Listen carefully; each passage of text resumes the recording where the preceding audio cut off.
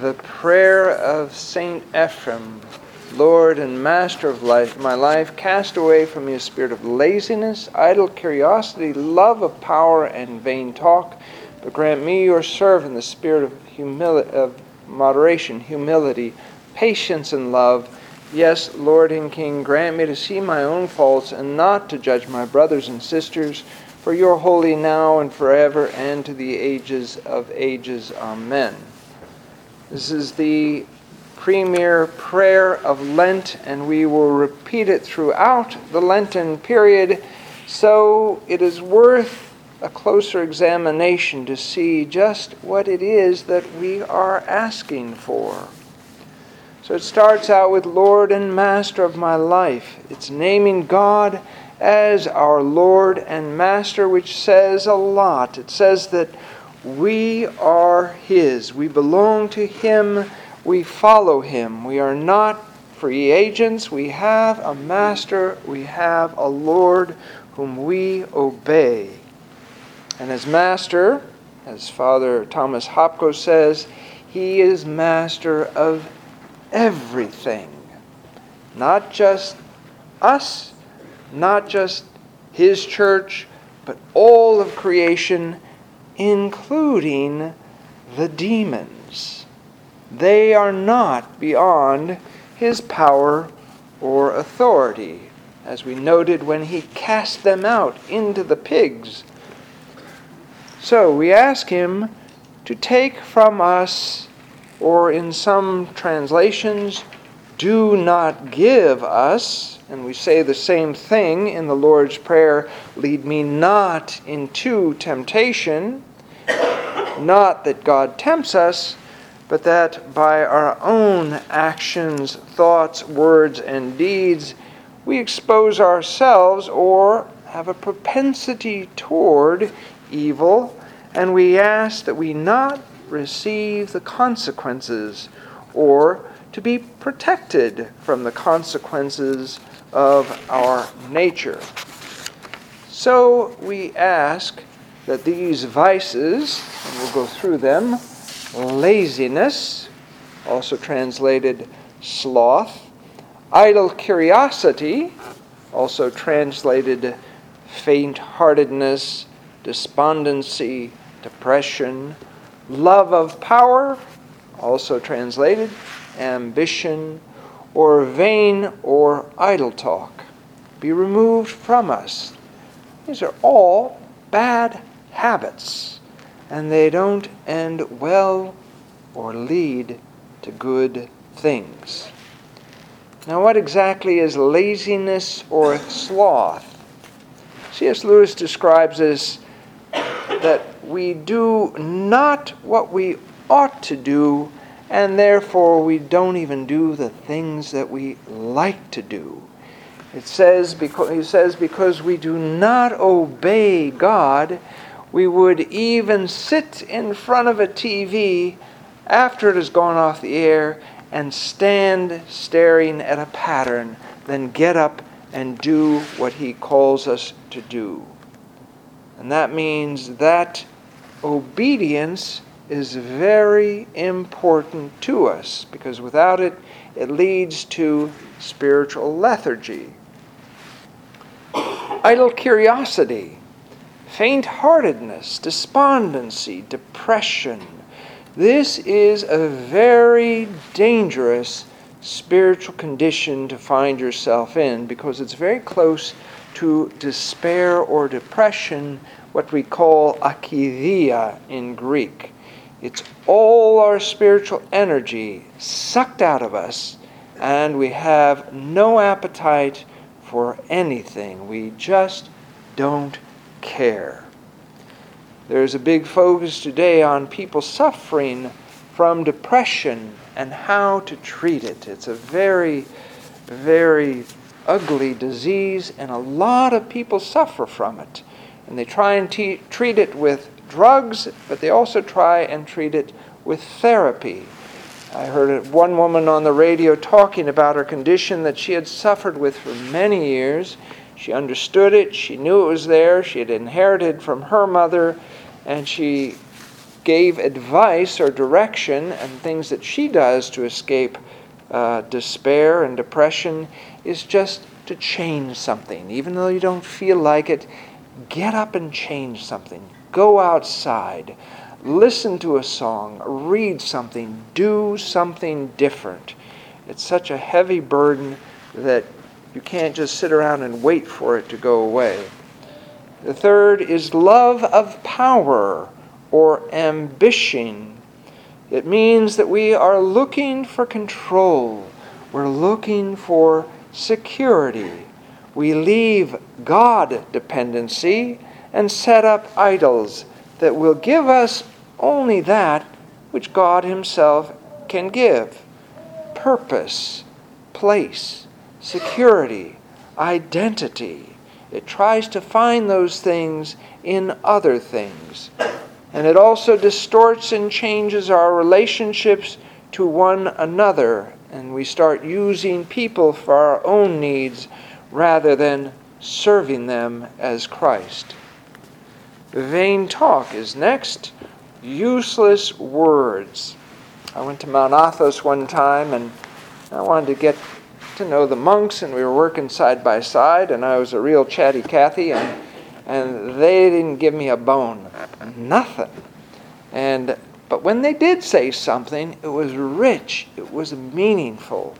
And so if you want to understand what is idle talk, when you're in a public place or in your office and people are talking in the next cubicle, listen in. Sometimes you will hear exactly what idle talk is. Talking about other people, gossiping, saying useless things, filling the air with sound. We don't want to waste our breath. So we ask that God remove these vices from us, and then we pray for virtues. God does tell us that if we ask for anything unto our salvation, He will give it to us richly. So these are the things we need to be more like God. We need moderation. It's also translated chastity. We need humility. We need patience or long-suffering. And we need love. Now, each of these has a definition, but it's important we understand what exactly is being asked for. When we say chastity, it just doesn't mean sexual purity, but it means moderation. It means wholeness. It means help me to work and function the way I was meant to work and function as a human being. The Greeks have a saying, pan metro ariston, measure in all things. That means that we want to have balance, that we want to be kept from extremes. Father Anthony Conier says, Satan loves to push us to extremes so that we are far apart from one another. People act as if the other side was believing a lie and had nothing of truth on their side. And they think that of each other, and that is just not the case. It's that when we take a partial truth and make it an absolute truth, that we miss the mark and we get separated from one another. And so, as Orthodox Christians, we are not fundamentalists. We seek wisdom and prudence so that we will be able to make tough choices in tough situations, asking for God's wisdom. Humility. Humility is the key to all virtues and denotes a certain transparency or authenticity, not thinking more of yourself than you ought to think. The priest Alexander Men writes that humble-mindedness means wisdom of the healthy person. Humility here, in the given context, means knowing where you stand against the backdrop of eternity. Do not inflate yourself. Do not think more highly of yourself than you ought, but you also must not abase yourself beyond the healthiness of the soul. Here is an example for you. When someone begins to imagine himself as something that he is not, he is only a few steps from megalomania. Megalomania is a pathological state of pride. One person announces that he is the chairman of the Council of Ministers, or Napoleon, and he is placed in a psychiatric hospital. Another makes no such pronouncement, for which reason he is not in the hospital, but in his soul he thinks he is superior to everyone. So we want to ask God to show us humility, to show us who we are before him. C.S. Lewis talks about this in terms of an architect who is the greatest architect in the world and yet can appreciate the work of other architects. Patience. Patience, not like a cow who tolerates and endures everything. That is not what we are talking about. It is not humiliation, not at all. It is not a compromise with evil under no circumstances. Patience is the ability to maintain equanimity of spirit in circumstances that impede such equanimity. Patience is the ability to achieve one's goals when encountering various obstacles along the way. Patience is the ability to maintain a joyful spirit even when there is an excess of grief. Patience is a victory and overcoming. Patience is a form of courage. So these are the virtues that we ask for, and finally we ask for love.